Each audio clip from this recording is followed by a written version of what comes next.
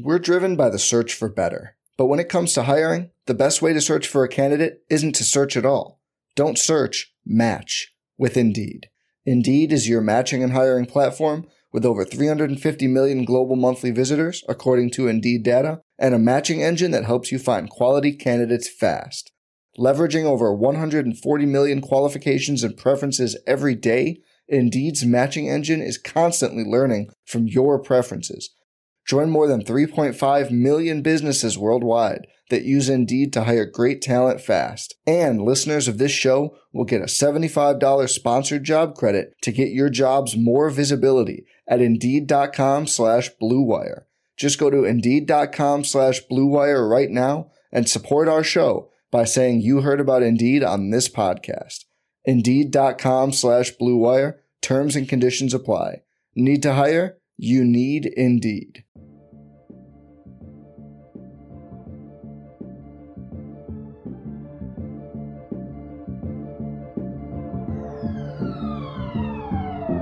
In the hands of Waiters, 3 seconds left for 3 in the win. Yes! Dion has done it! I watched Marcus Morris handling the ball like he was a point guard. I watched them give the ball to Julius Randle. This brother was dribbling the ball up the damn court. First team all defense. First team all defense. I don't know about this, but Rihanna just walked in front of me. Are you kidding me? Welcome to another edition of the RotoWire NBA podcast. Nick Whalen here with Alex Barutha. It is Thursday, January 26th. Alex, back-to-back pods for you and I. You'll be back tomorrow with Ken and Shannon going for the trifecta. We got another kind of fun episode coming your way today. We'll hit a couple of the news items from Wednesday night's 10-game slate, but we're at the 50-game mark, essentially. On average, every team has played about 50 games, so we're past the halfway point. We're not quite yet to the trade deadline, to the All-Star game. But we at least have a pretty good feel for where the season is heading fantasy-wise. And we thought it would be fun. We initially talked about doing like a redraft, I guess, like kind of knowing what we know now. But we thought it might be more useful and more actionable for listeners if we did a draft starting right now, as in who would you take for the rest of the season on out. So we'll get into that in a little bit. But first and foremost, I kind of want to talk about like what was your methodology as you went about kind of putting together your list and kind of discussing in your head like certain guys that you might want to draft or certain guys you might want to stay away from. Some of it is what might happen at the All-Star break, or not the All-Star break, excuse me, the trade deadline. There's always a possibility that some of these guys get moved depending on what the team does, but also, you have to weigh injury risk. You have to weigh, like, is there a shutdown possibility? But, and some of these guys, because we're drafting in the middle of the year, some of these guys are hurt, right? Like Kevin Durant. So you have to sort of start weighing like, well, I already think I'm going to miss 10 games, maybe 5 games of Kevin Durant. What's his injury risk? It wasn't super different from how I approached the beginning of the season draft, actually. Yeah, I went back and we're using Fantrax to just kind of track each pick, and I don't know, maybe we'll play this out for fun. But I was looking at ADP and I thought there would be like these massive swings, and for the most part, that's not really the case. I mean, it depends on your team construction. With some guys, like Giannis was number 2 in ADP. If you look at like our season long rankings on RotoWire, he's way down the list. Like in 8-cat, for example, he's like the 50th most valuable player. He's much lower in 9-cat because of turnovers, but obviously nobody's claiming that Giannis is the 50th best fantasy player. However, his deficiencies in terms of turnovers and free throws can drag you down depending on your build. For me, I think the things that you pointed out as far as like, who could be changing teams, what kind of context could be changing, could a player be shut down? Those were all big, but as has been the case in real life thus far, like injuries are by far the biggest thing. It's like, how do you value Karl Anthony Towns going forward? Like, do you have any interest in LaMelo Ball? Guys like Zion Williamson, Kevin Durant were really tough for me as well. Yeah, we had this play out with a couple of guys at the beginning of this year, right? Like LaMelo got hurt pretty quickly. We had like, SGA was like a knee injury. I don't know what it was with SGA. I think LaMelo got hurt roughly 30 seconds after we completed the SiriusXM experts draft, and I took him at, I think, number 11 there. Yeah, and the SGA, I think, had like knee soreness, and that dropped him like 15 spots in most drafts, which was crazy. And then Chris Middleton to obviously who managed to come back from the wrist injury a little later than people hoped, didn't play that well, and then got hurt again. But yeah, I mean, a lot of these guys can drop anywhere between 15 and 20 spots if people expect them to miss 10 games right out of the gate. So that could play out the same way here. Yeah, and obviously we're taking into account current injuries. We're not just assuming everybody's healthy. So there are some guys like Durant and like Zion who we have no idea when they're going to be back. We get these kind of fungible timetables, but you kind of have to make a decision. Like, do you think Kevin Durant's going to play right after the All-Star break, or do you think he could remain out beyond that? And obviously players like Anthony Davis, Kyrie Irving, you have to value just how many games you think they'll play the rest of the way as well. So yeah, that's a little primer for what we'll be doing in just a few minutes here. Looking forward to that. In terms of news, we need to check in on a couple guys who are back from injury. We had a 60-point game in the NBA last night. Anthony Davis finally made it back for the Lakers. If you watched the game last night, it was kind of a wire-to-wire Lakers win over one of the worst teams in the league, in the Spurs. Anthony Davis somehow almost tweaked his ankle in this game on a half quarter, which would have been the most Anthony Davis thing of all time. Yeah, going for that half court heave. I think he stepped on like Jakob Poeltl's foot. I think it was a flagrant too, right? I didn't see that. They called it a flagrant. Crazy, man. Yeah, he's just one of those people who, I think we've talked about this before. It's surprising more people don't get hurt in the NBA with, everyone's jumping, everyone's legs and feet are all around the ground. Everybody's running in for rebounds. But yeah, that would have been horrible for him. But I mean, he looked great. 26 minutes, 21 points, 12 boards, 4 blocks. Obviously, that's huge. You would, if you're the Lakers, you'd like to have a little bit more of a decisive win than 113-104 over the hospital Spurs. Hey, look, you'll take what you could get if you're the Lakers. Apparently, yeah. Well, Sohan's been playing pretty well lately. I love Sohan, by the way. I don't know like at what point he's going to turn into like an actual good player, but I feel like it's coming at some point. Started doing the one-handed free throw, right? Yes. The one-handed free throws, the Dennis Rodman hair, like these are all very positive indicators. He's been much better since, like over the past 5 games, 82% from the free throw line. And like, that was starting to become like the real hole in his game, is like, this man cannot shoot at all. And he's been a little bit better from 3 during this time too. I think it's a little streaky, but big time. He's definitely interesting. He had some really interesting games at the beginning of the year, went through a pretty rough patch for almost all of November and into December, but he scored 14 plus now in 5 straight games. So last 5 games, he's averaging 16 points, 6 assists, or 6 rebounds, 2.5 assists, shooting 53% from the field, 58% from 3 on limited attempts, 82% at the line, which obviously, like you said, was a big concern early on. He's just a unique player. Like I feel like we don't see that many ultra unique guys, especially, middle of the draft, middle of the first round type of guys like Sohan. You just don't really see that much anymore. It's like there's so many just kind of 3-and-D wings. Like that's what everybody's looking for. But he just kind of reminds me of a guy who's like straight out of the 80s. Yeah. He's a little bit of a playmaker too. Some passing upside, just gets to the basket. I think he'll be, he's getting a little boost here with the Spurs not being great. But the benefit of that, of course, always is that we're going to get to see him down the stretch, try to put it together and get a decent amount of minutes out of him. So I'm excited. The Lakers, by the way, still in 13th, but they have trimmed the deficit to getting to 4th place only to 3 games right now. So unfurl the banner at Crypto Arena, 3 games out of the 4 seed in the Western Conference. We talked about on the pod Wednesday potential ramifications as far as what that might mean for the Lakers at the trade deadline. So if you want to listen to that, just go back in your feed and check out that episode. But yeah, you said it. Anthony Davis off the bench, 26 minutes, 21 points, 12 rebounds, 4 blocks. Look fantastic, other than almost getting hurt on the half quarter. I mean, the NBA has a problem here. Like we got to do something about guys sliding their feet under guys shooting half court shots. Yeah, that's just completely unnecessary. Speaking of the NBA doing something, I wish that they did not count the half-court shot as a field goal attempt so that more guys would take it. Oh, yeah. Encourage more half-quarters, 100%. There's just no reason not to do that. Like, just, they're doing the field goal percentage savings club, right? Like, They just pretend like they're going to shoot it. Just don't count that as a field goal attempt. I don't know why that's not going to destroy the integrity of the stats of the game. Like, we're already talking about, hey, maybe we should reduce the games. We should do this, do that. This is like the least thing you could do and would provide way more entertainment. Well, and they already track it. Like Basketball Reference has, they have a category for heaves. And obviously it does still count as a 3-pointer, but yeah, I would have no problem with that. I think the one issue is that there would maybe be the unintended consequence of if it doesn't count, guys like LeBron would just start taking half quarters for fun because there's no downside. Maybe they should like under, when the shot clock is off, only. Yeah. Or you have to be behind the line. Like you could like challenge whether or not a player's foot was on the line for the half quarter. Right. Anyway, we're going way too far on this. The other nugget for the Lakers in this game, Rui Hachimura made his debut off the bench, 22 minutes for Rui. That's kind of more than I thought he would get right away, especially with Davis coming back. Looked pretty good. 12 points, 6 rebounds, fit in all right. Hit a 3, had a steal and an assist as well.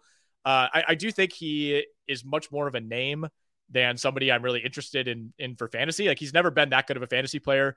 Even when he's at his best, he's essentially a points rebounds guy who occasionally hits threes. Yes. His best season in fantasy was his rookie year, and he ranked 153, played 30 minutes a game. He's a good rotation player for them just because they need rotation guys. But he to me, his 3-point shooting has been really up and down throughout his career. Not a great passer, not a great defender or anything like that. They've tried him at small ball center in Washington. Like that's how I knew things were not going well for him. But he can pull up from the mid range. He's not going to get that shot blocked. Mm-hmm. I just don't think he scares defenses at all.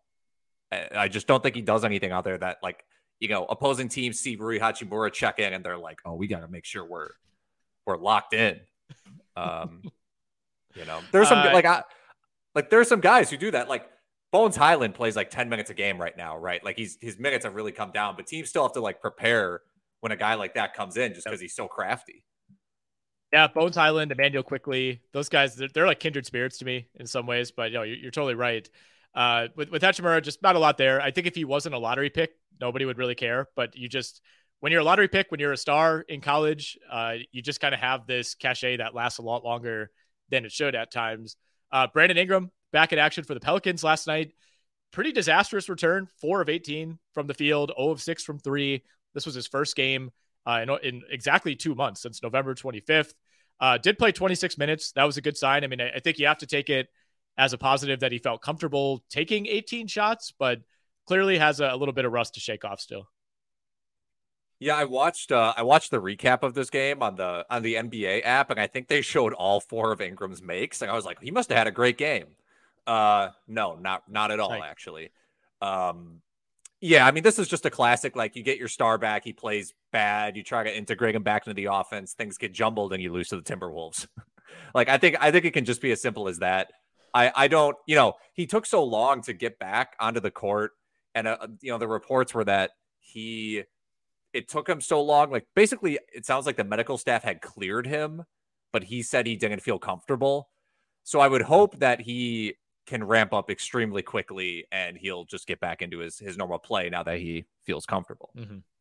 Yeah, I mean, we saw it with CJ McCollum when he came back from his injury. He had like 3 horrendous games in a row and then just kind of snapped back to being who he is. So, yeah, I mean, nothing to really be concerned about. Obviously, happy to see Brandon Ingram back in the lineup and good to just get him back before the All-Star break.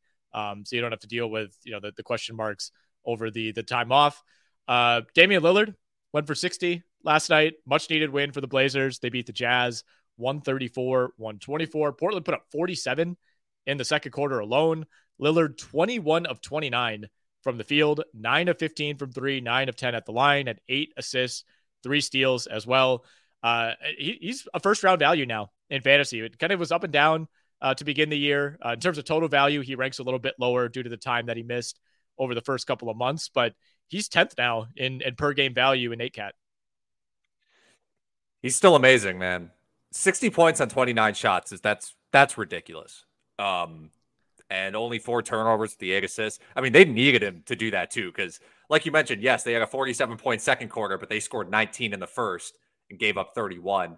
So it was very much like a Lillard taking over the game performance. And yeah, I mean, they're 23-25. They're a team that we talked about last pod. I think they got to do something at the deadline.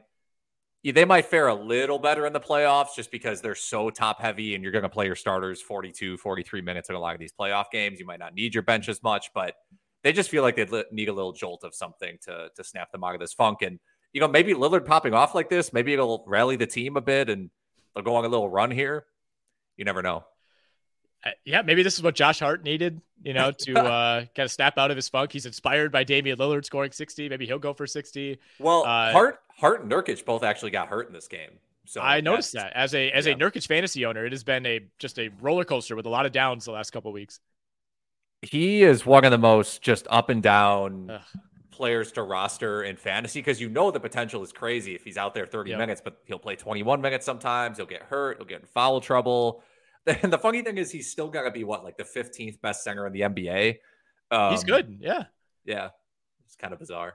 Yeah. I just had a disaster week with injuries in Stake League. I started Nurkic. He gets hurt midweek. I kept Gobert on the bench thinking that maybe he would play 1 or 2 games, but the calf was still iffy. He's put up 2 monster double-doubles the last 2 games. I just can't figure it out. And meanwhile, Kawhi is back to being a top 30 guy per game. He's the least of my concerns in that league. The second half of your season, I think you'll be better in the second half than the first because it's not actually possible for you to be worse than the first half. I think. So there was a time where I thought I might set the league record for fewest roto points season. Yeah. Which now I feel bad. Our guy Parr, one of the tech guys at RotoWire, who typically does really well in basically every league that he plays in. He's a shark, but he's got it worse than I do in terms of injuries. He had Cade Cunningham, who I think he's since dropped. I'm looking at his roster now, and I think he's basically dropped all the guys that got hurt, but he's in a distant last, and it's not his own fault. I mean, he had literally everybody that should have been good for him went down, and he had Chris Middleton on his roster, and even some of the periphery guys he hit. He has Franz Wagner, he has Ben Mathurin, he has Wendell Carter, he has John Morant, he has Aaron Gordon. All those guys have been way better than we expected, but injuries, man, just ravaging teams. Yeah, it's tough. You gotta, at some point, it just becomes, especially in a 16-team league, you have to be so active in streaming. This guy's on a 4-game week. I just have to get him. You got to put in 5 waiver claims for guys who are playing a ton of games, and you just have to. It's constant. It's a grind. You can dig yourself out of it that way, but it's a severe uphill battle. Yeah. I'm ashamed to admit I'm starting Eric Gordon in that league this week. Oh, he had a 4-game week. He's not playing tonight, of course. Knee soreness got him. But yeah, man, I mean, it's bleak. It's one of those leagues where every Saturday or Sunday, I'm excited to go to the waiver wire and see what I can do to improve my team. And it's so depressing. There are just no options. Right. I'm just the fact that Malik Monk is the glue holding a couple of my teams together throughout a lot of the season is a problem.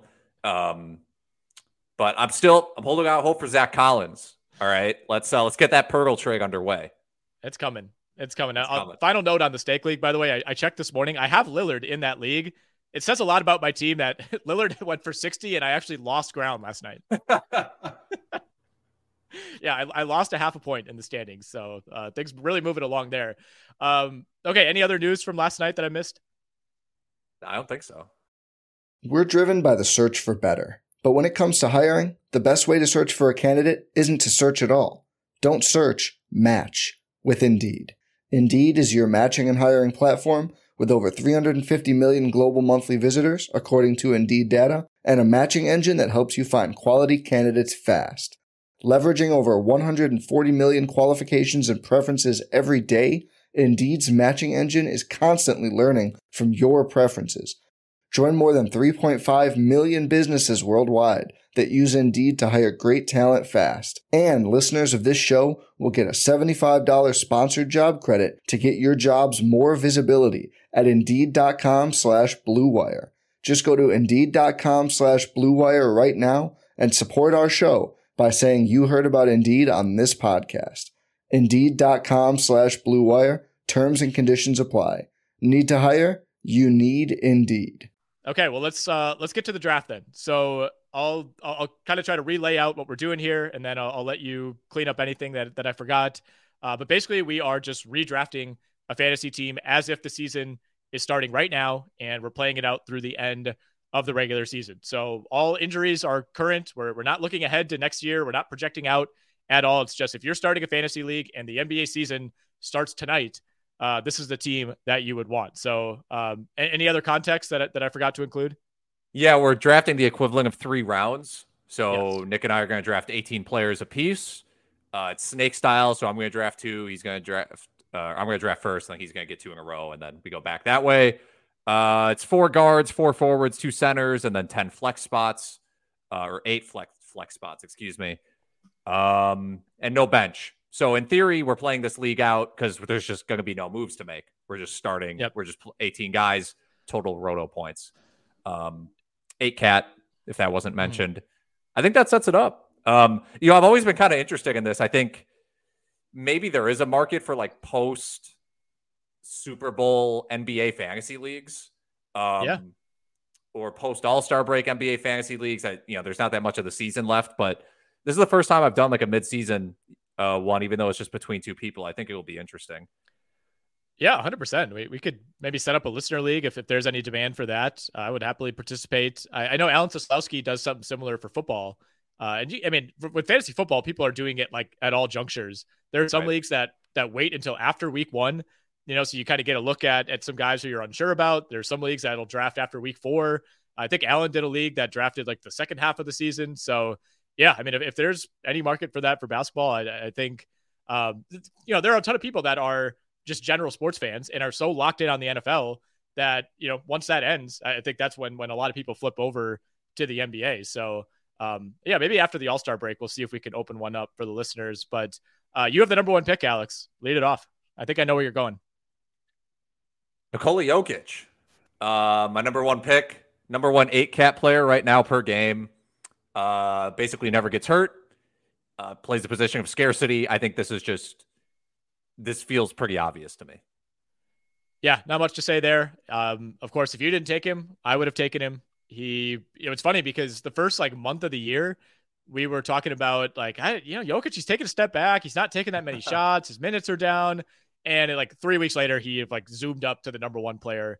Although Anthony Davis is still number 1 in 9 cat per game. Although with Jokic, like you said, the number 1 thing with Jokic is I'm just never worried about him getting hurt. Like when he sits out, it feels like it's the Nuggets. Like they have to convince him to sit out. Very much so. Yeah. They sat a bunch of guys yesterday against the Bucks. Right. But that was a back-to-back and everything like that. Okay. So Jokic is off the board. He could go AD. He's healthy, right? He's healthy. You get 2 in a row, though. Are you trying to talk me into AD? I'm not. That's a bad sign. I'm not taking him now. I'm not going to be able to snipe one of your picks. I'm going to take Luka Doncic, and I'm going to take Shai Gilgeous-Alexander if I could find him in the player pool. There we go. 2 guards. Luka, pretty self-explanatory. You're sacrificing a little bit of value at the free throw line because he remains a low 70s free throw shooter. So that's a little frustrating, but he's at 50% shooting for the year. The steals are sitting at 1.5. Obviously the points, rebounds, assists, we know about that. So I don't really feel like I have to make the case for Luka. SGA, did I ever think I would take him 3rd overall at the beginning of the season? No, but he's also been remarkably healthy. He's played more games than Jokic. He's played the same number as Doncic. And number 1 here is I don't think that the Thunder are going to rest him down the stretch. I could be wrong about that. Maybe they do make a dramatic reversal, but I don't really see that happening. That fear for me has really subsided. I agree, man. I think they're going to let it ride. And I think this is the time that they want to see what they have in these guys. I think those are 2 really good picks. This is a little bit of a tough pick. I got 3 guys. I'm looking at 3 names right now in the 8 cap per game value that are all injury prone. I'm looking at Davis, Embiid, and Durant. And to me, those guys are definitively better. I think because the sort of next guy down the list is Curry. I'll tell you, I thought hard about Embiid, but I just he's been pretty healthy so far ish, but the best case scenario for him is always 66 to 68 games. I don't know, but positional scarcity too is a part of this. You just took Embiid, so you now have the 2 best centers. So that's something to think about. I just took Embiid and I just took Curry. Position of scarcity at center. I don't even need to draft another center the rest of the time. we have a on the site, if you go to our fantasy basketball rankings page, the sort of in season, not only do we show you, hey, these are where everyone ranks 1, 2, 3, 4, 5, we also give you the Z score. So you can see, for example, yes, Kevin Durant is 4 and SGA is 5, but how much better is Kevin Durant actually than Shai Gilgeous-Alexander? What's sort of the weight of the ranking? And those three guys, Davis, Embiid, Durant, are like significantly above someone like Curry. Now, I wasn't just going to take Durant or Davis. I just still, those guys are way too injury prone for me. But I feel pretty good about this. Curry is the guy that, after you took Embiid, I was kind of hoping you wouldn't take. I would have loved to supplement some 3-pointers. And it kind of feels like he maybe got his injury out of the way, and hopefully he'll be healthy the rest of the season. So I'm not quite as concerned about him. He's looked pretty good since he's come back. And the other thing that page has, other than the Z scores, is the breakdown by category. So you can see exactly what goes into those Z scores and like where players are hurting you, where they're benefiting you. And with Curry, you'll see you can sort by each category. He is so much more valuable when it comes to made threes than any other player. Like Lillard is next up, and there's a huge gulf between number 1 and number 2. Right. I think that page, like you mentioned the categories, it's especially useful for field goal percentage and free throw percentage because those things are weighted based on attempts. And that just might not be obvious to you right off the bat. So it's really easy for you to see like the best free throw percentage value in the NBA is SGA. Yep. Then Durant, then Lillard. The worst is Giannis by a crazy margin. Minus 4.6. The next guy up is Steven Adams at minus 3.4. It's hard to explain how big of a gap that is. Right. But so I think it's especially useful for that if you're someone who keeps an eye on keeps an eye on percentages. Right. And if you're in a category league, you obviously have to. Same with 9Cat. I've kind of backed myself into a corner now because I have the number 1 free throw guy who you mentioned, SGA, shooting 91% on 10 attempts per game. And then I also have a guy who's shooting 72% on 11 attempts per game. So like I'm kind of splitting the difference right now. And if I take Giannis, at that point, am I basically punting free throws?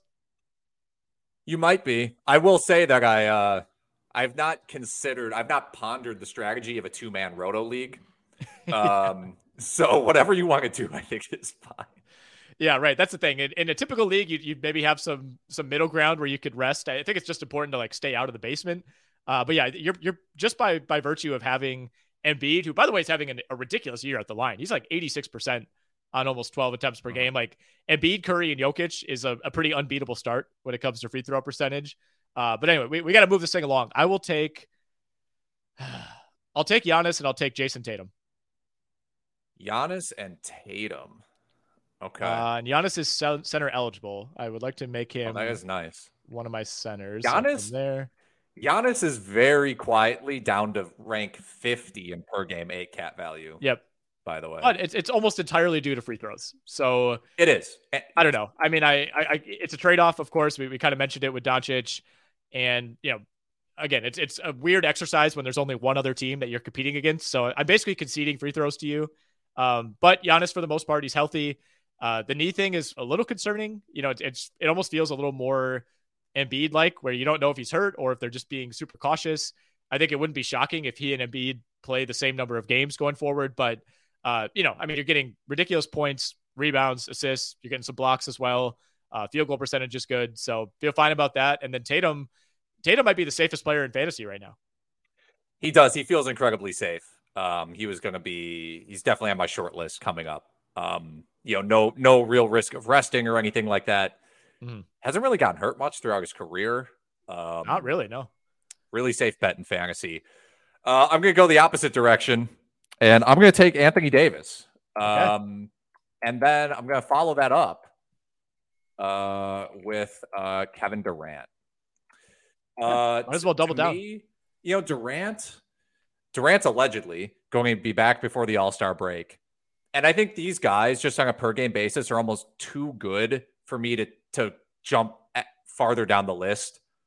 Like in theory, the next guy up would be James Harden or Lillard.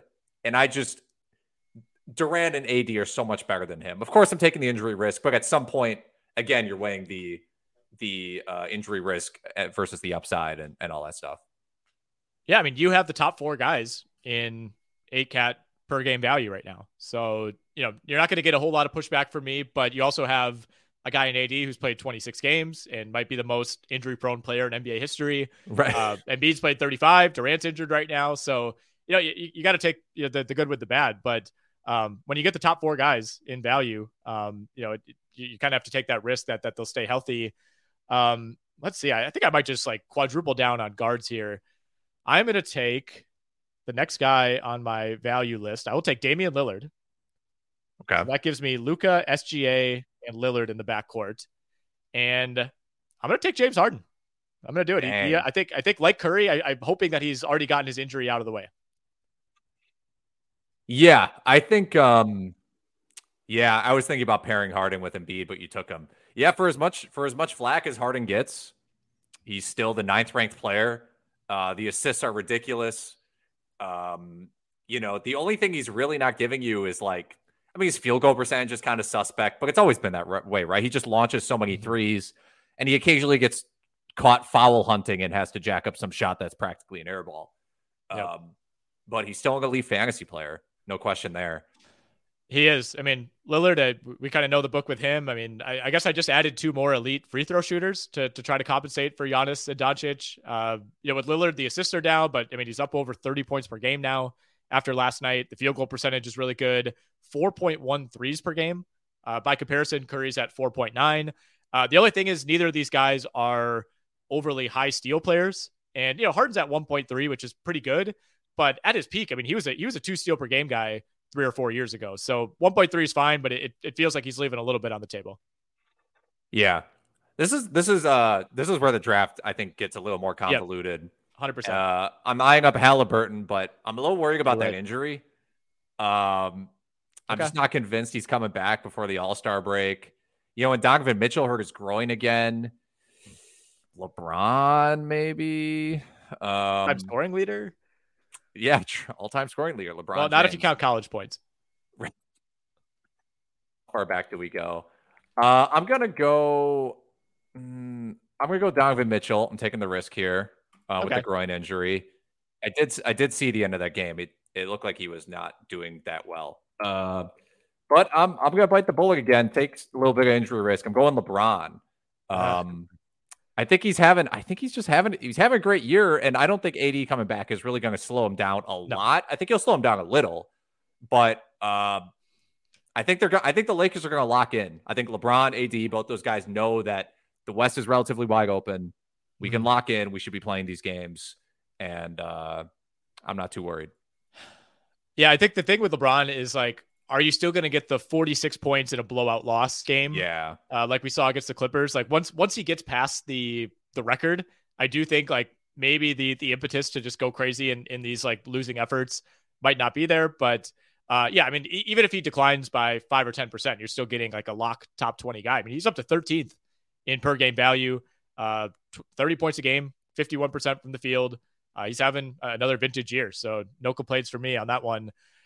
Let's see. I probably would have taken Mitchell if he was there. I feel like I need to add some value in the front court. I'm going to take another center eligible player. And I think for now I will place him at center. I'm going Domantas Sabonis. Hard to argue with that. He's on a tear right now. He's on a tear. You kind of worry about the fact that he has been playing through an injury, but we're also far enough along that it just seems like it's not going to be that much of an issue. I love Sabonis, much more of a counting stats guy than the kind of the niche stats. He doesn't give you any blocks. He really doesn't give you a ton in terms of steals. So I'm kind of tripling down on points, rebounds, assists. But he's also shooting almost 61% from the field, which is pretty ridiculous for a relatively high volume shooter. And with my next pick, I think I need to get some blocks.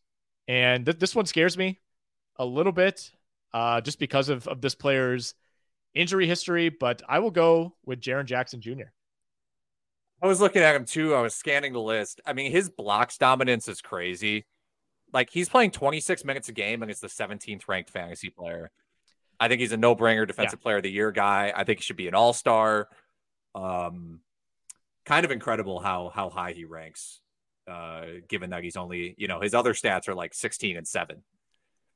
But yeah, in terms of injuries, I feel like it could go either way because he played 78 games last year. Like he was almost leading the league in games played, but the year before he played 11 games. So we have like one data point on one side, one data point couldn't be further on the other side. So he missed time to begin the year. I'm hoping that the early career injury stuff was just a fluke.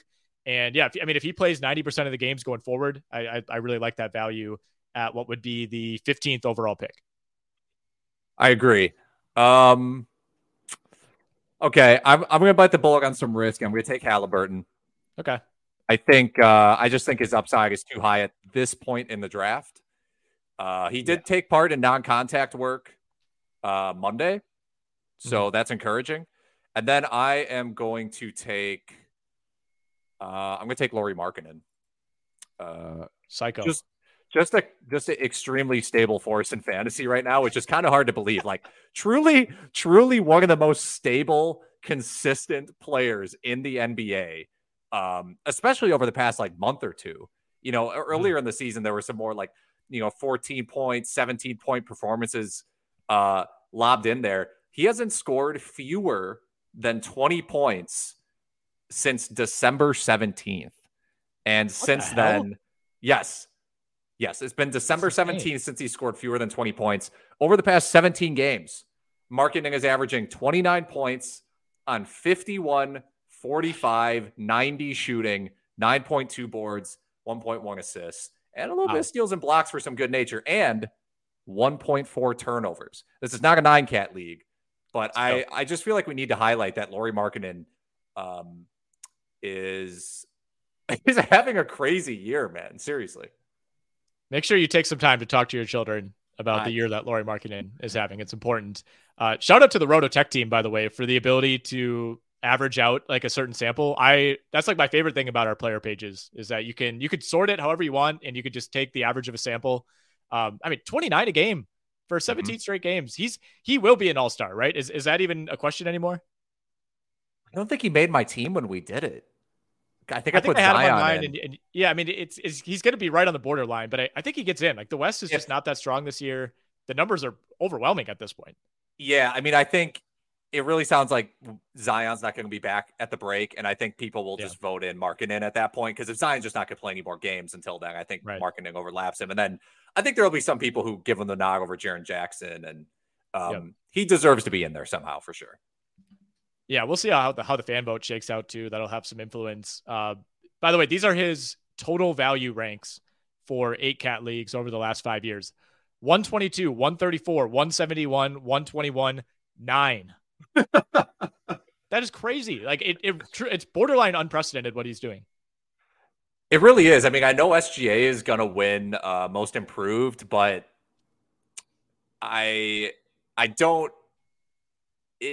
It actually feels like more of the spirit of the award to give it to Markkanen, because Markkanen's also having a ridiculous season.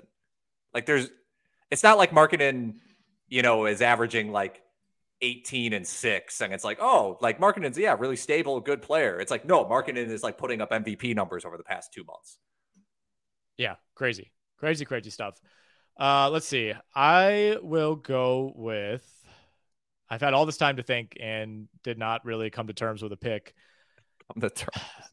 Well, are we to the point where it makes sense to take Towns? That calf strain, the fact that they lied about the calf strain and Cat knew that they lied, and he sort of exposed them on Twitch was pretty bizarre. Bad vibe. Yeah, that was strange. And on top of that, he just wasn't that good when he was healthy. He was still a borderline top 20 player, but not nearly the upside that we expected. I don't know if I can do it here. I will go with. I don't feel great about any of these guys at this point. I think you're right. We've kind of reached that point where there's basically 20 guys you could take and make a reasonable case for at this point. I'm gonna take my first true injury risk here and go Jimmy Butler. Take a Jimmy Butler. I need a forward anyway. Jimmy Butler has played in 34 games. So same number as Paul George, same neighborhood as Embiid, Curry. It feels like he's played in way less, but he's a high steals guy. I'm in need of steals for my team. High field goal percentage. Free throws have been great this year. He's a top 15 player per game. Yeah, to me, this is I'm looking straight at a tier of players that is Kyrie Irving, Jimmy Butler, Paul George. And I think both of us are kind of staring at that, like who's gonna move first. And you sort of pulled the trigger on Jimmy Butler, who I think is the best of that group. And Butler's actually played, I think he played 11 straight games until he recently missed that one against Boston. Yeah. So he's been a little healthier for sure. What's your follow-up? Oh, that's right. I forgot I have two.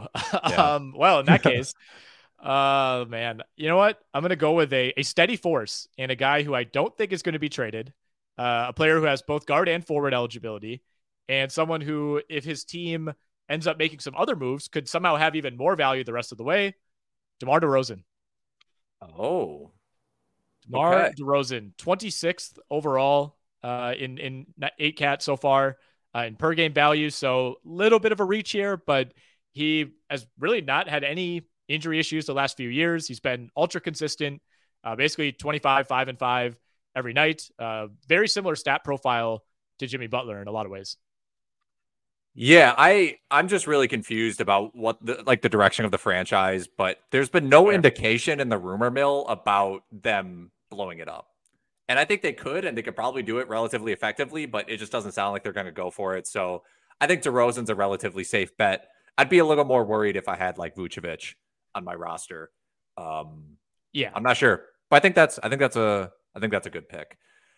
I really don't want to take Kyrie. Although that would be Durant insurance, and then Durant would be Irving insurance.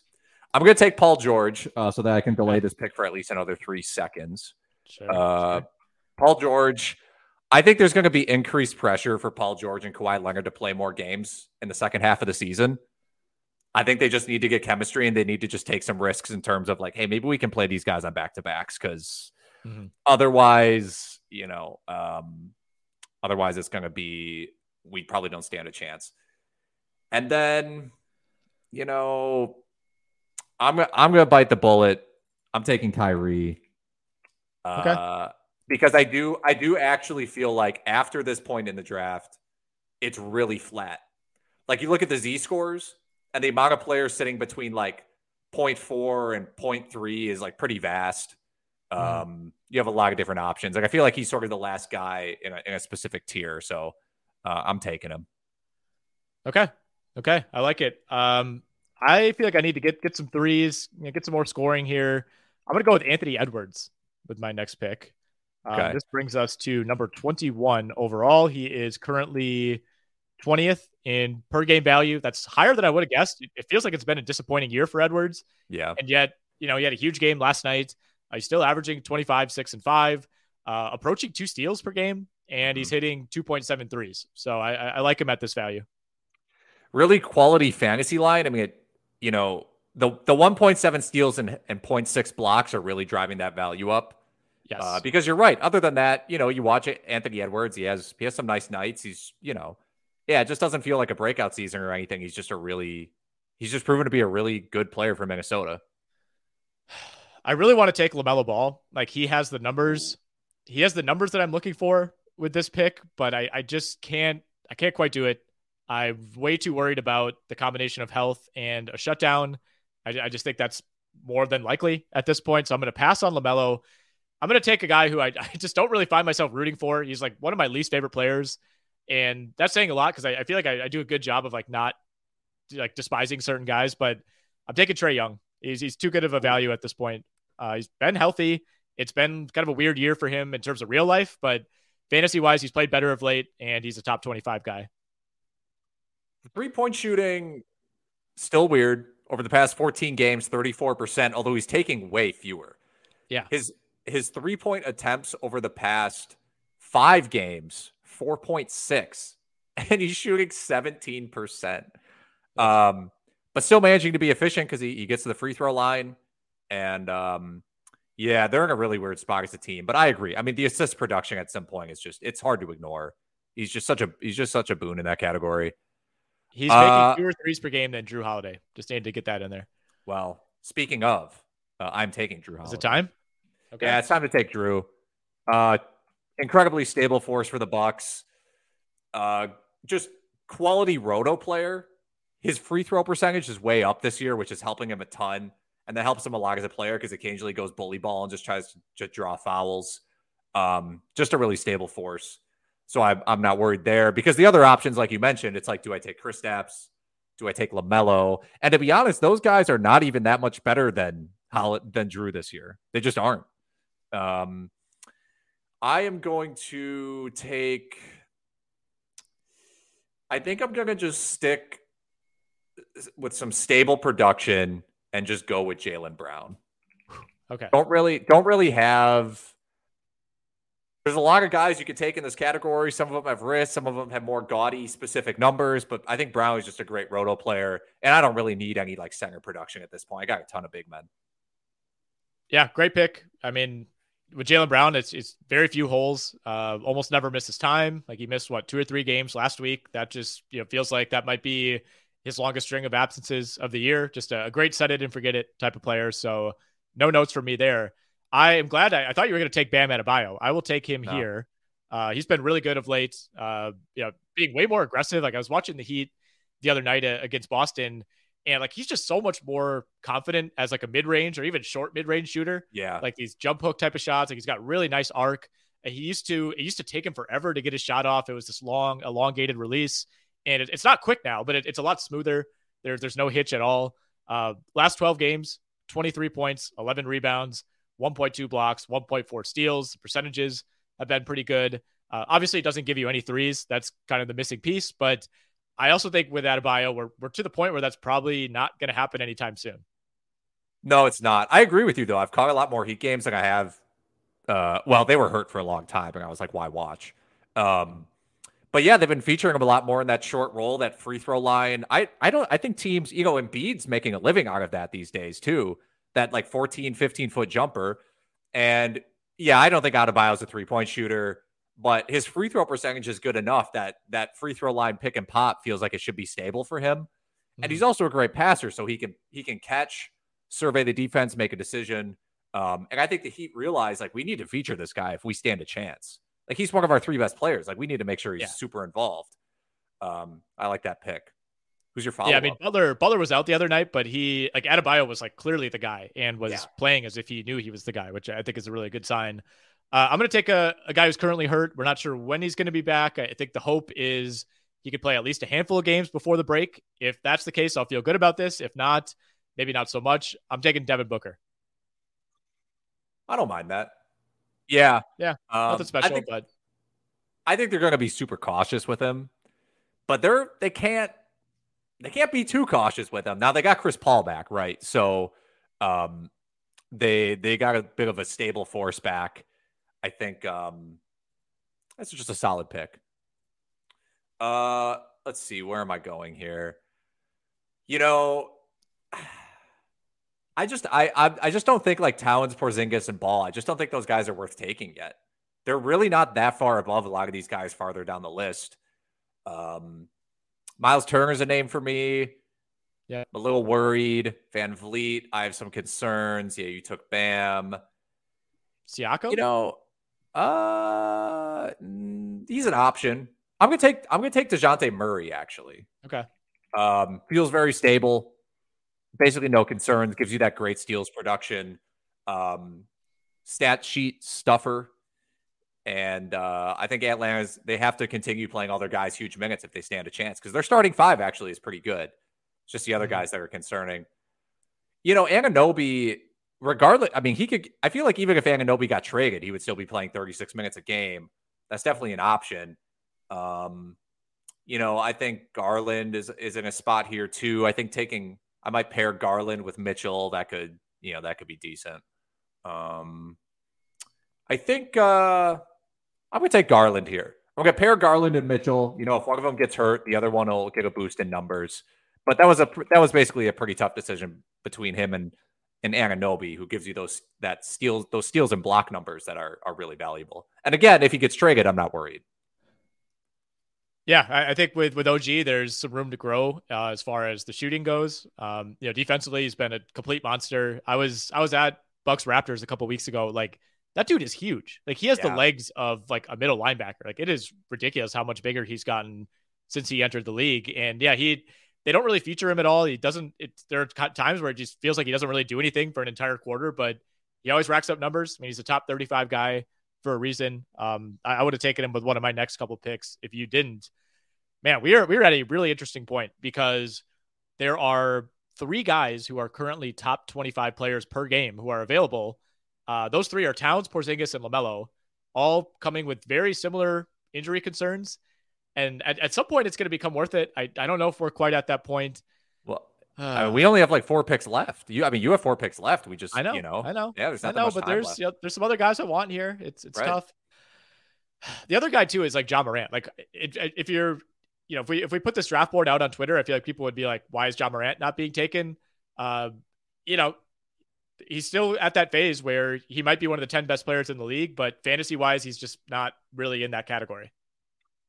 No, some of it depends on team build. But again, if you're just building what you consider to be a balanced, stable roto team, yeah, neither Giannis nor Morant are guys that you would really consider like before plenty of other guys on this list. Like I mentioned before, Giannis is 50, Morant's 47.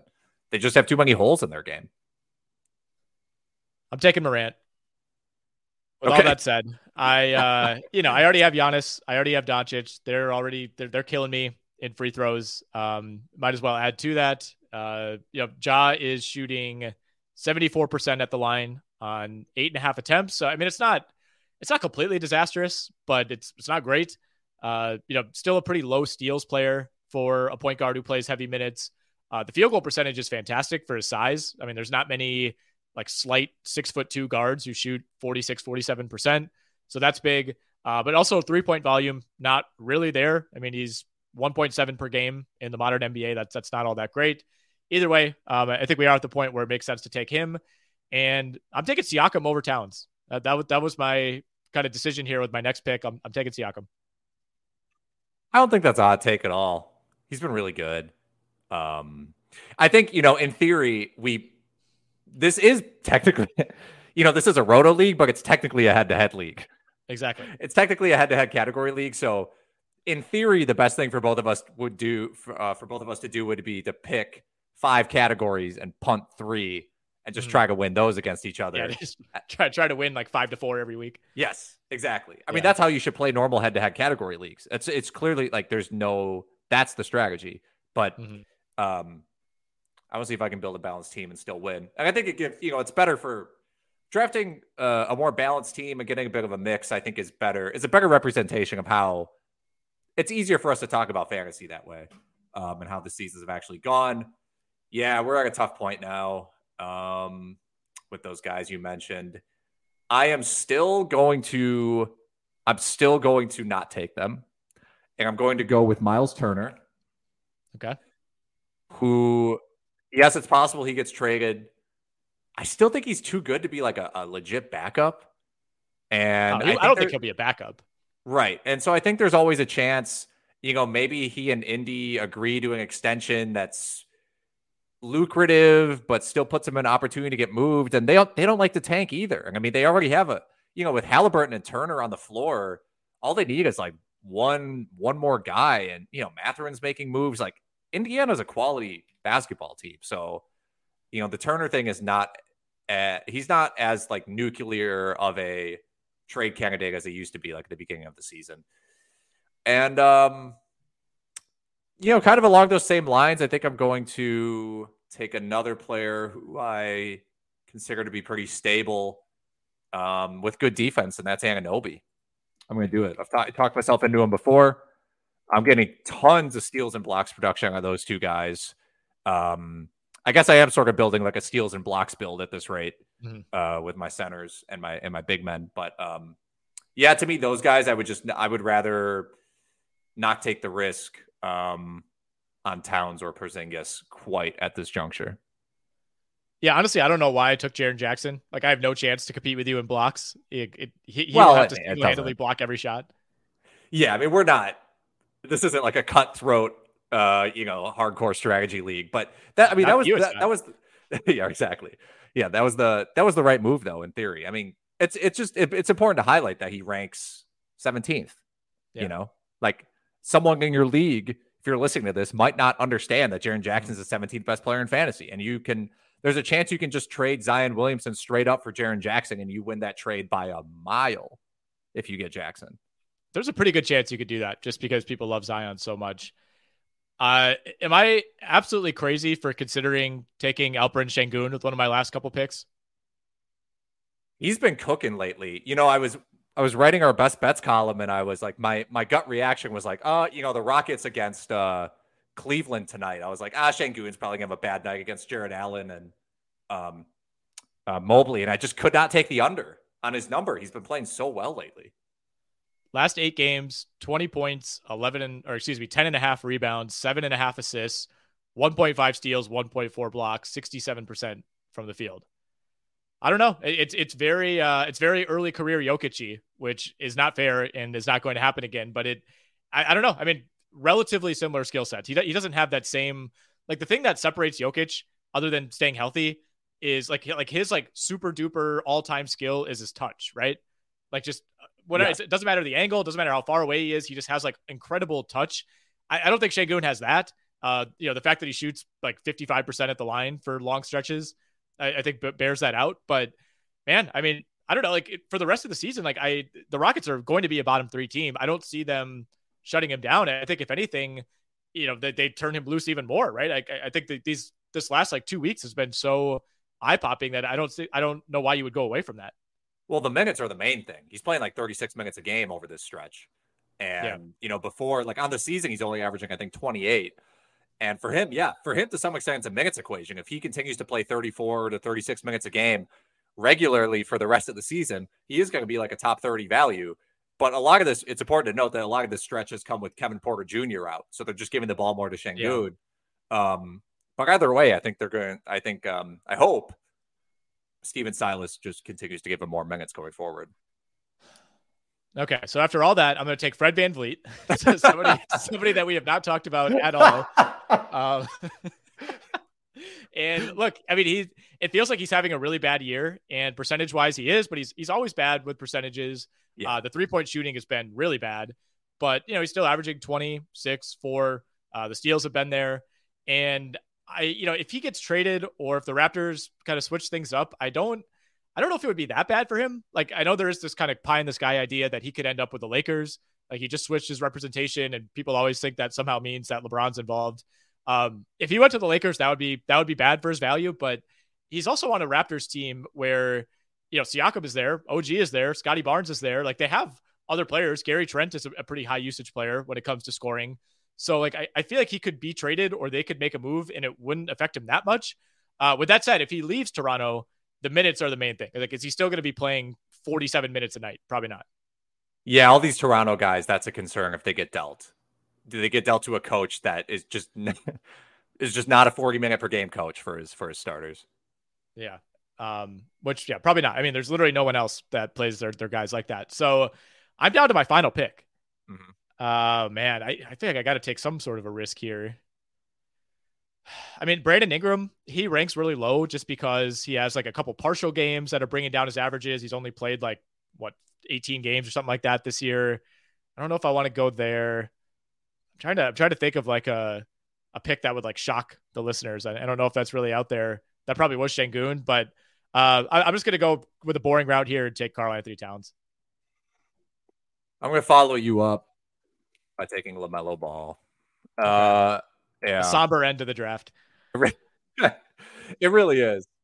As the Fantrax crowd goes wild in my headphones at the end. I was wondering. We'll find out. I have no idea if the Fantrax sound effects will be on the podcast. I don't think they will. I don't think they will. Okay, they are. They're great sound effects. Actually, I love the pick sound. Yeah. I feel like this is partially a plug for Fantrax. Which, if you're trying to put together a sort of bizarro, abnormal fantasy league, I personally recommend Fantrax. It's pretty easy, and they have a ridiculous amount of options. Like if you have anything in mind where you're like, I want to create this league, you could probably do it there. At least for my LaMelo pick, it's just I think the upside's too high. I mean, he might be back tonight. I don't think he got ruled out yet. I mean, the ankle injury looked really bad. Charlotte always underreports their injuries. LaMelo's probably going to be questionable for 3 weeks. But honestly, he's not affecting winning enough for them to like sit him down the stretch and not have fans come to the arena, because they won't if LaMelo Ball is not playing. So I think, I think there's a chance he comes back and stays healthy. I think these injuries, these ankle injuries, have mostly been a freak thing this year. So we'll see. Yeah, totally fair. I think that is a good point, that they don't need to hold him out, unless it gets to like some situation where they're on the border between like the fourth and the third worst record. Maybe at that point, towards the very end of the year, he could miss a game or two. But yeah, I mean, even when he's playing, it's not like they're ripping off a bunch of wins. So that should quell some of the concerns about him resting. I'll run through the rosters real quick. I'll say mine, then you can say yours, and then we'll just do a couple minutes on some guys who just missed the cut, and then we'll get out of here.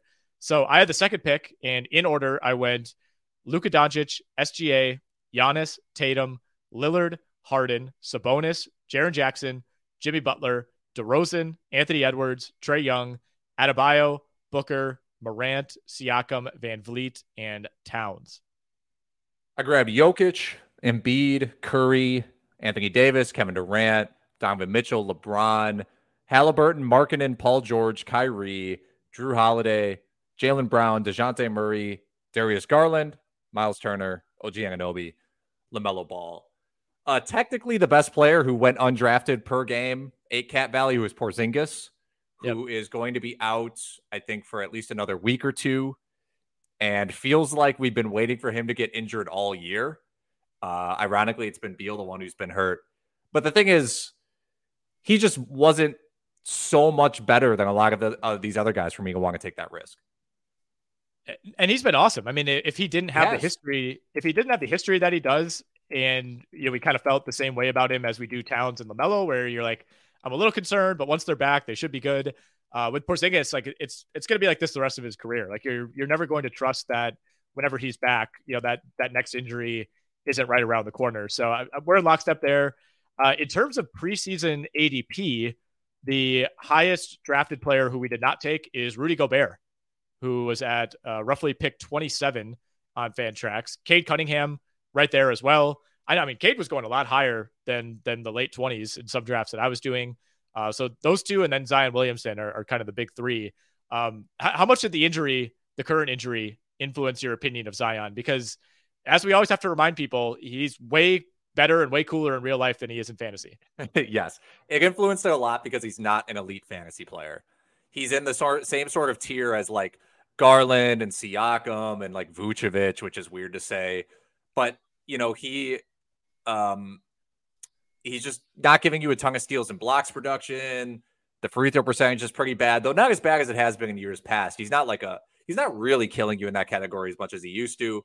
But when that team is fully healthy, like right before he got hurt, he was playing out of his mind, but Brandon Ingram was out.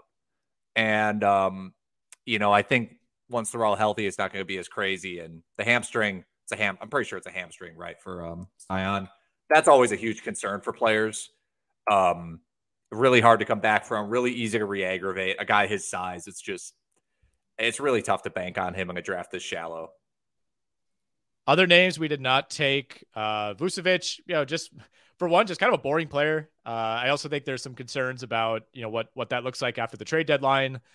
Bradley Beal, I don't know, man. Like Bradley Beal was a borderline first round player not that long ago. He's had trouble staying healthy. The numbers have been way down. Still, I think somebody that would have been justifiable with one of the final picks, but never really gave him that much consideration.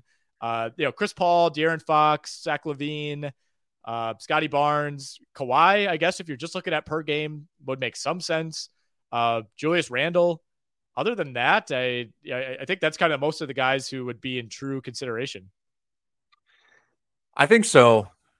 Yeah, I don't think there's anybody like far down the list that I think is going to have some sort of like post trade deadline breakout. I don't think there's anybody in like the 60 or the 70s that I think is going to vault up to like 15th per game for the final month and a half of the season or anything like that. I mean, it could happen. It's always a possibility, but I don't see that name. It doesn't jump out to me. So I wasn't going to take that big of a risk. I think Şengün is probably the guy, and it feels like that's almost become too obvious, where you're not you're not getting like the discount that you might have earlier in the year on Şengün. I think depending on what Toronto does, there's still hope for Scotty Barnes to have an elite year, because if they do clean house, if they trade one or two pieces and turn things over to him, I think that could get really interesting, and he could put up some huge counting stats down the stretch. But yeah, other than that, I mean, I don't think there's any like young player who, you know, it's not like the Rockets trading Eric Gordon would all of a sudden make Jalen Green like a top 40 guy. No, not at all. And, you know, those bottom teams, like, you know, Charlotte, nobody on Charlotte is going to vault into that. No, there's no young players on Charlotte who are going to reach those heights. Same with Detroit. And yeah, you know, you mentioned with San Antonio and Houston, just nobody's going to vault to that status. No, exactly. All right, man, we'll get out of here. This was fun. We'll post these results somewhere, either on the site or on Twitter, at the very least, at the RotoWire NBA account. Make sure you give that a follow, at RotoWire NBA. Follow us on Twitter. Follow RotoWire on Twitter as well. Fun stuff, and we'll see if we can get a midseason fantasy league organized at some point. At least get, you know, maybe another experts draft or something, because I think this is a really good way to look at the season. I think so too.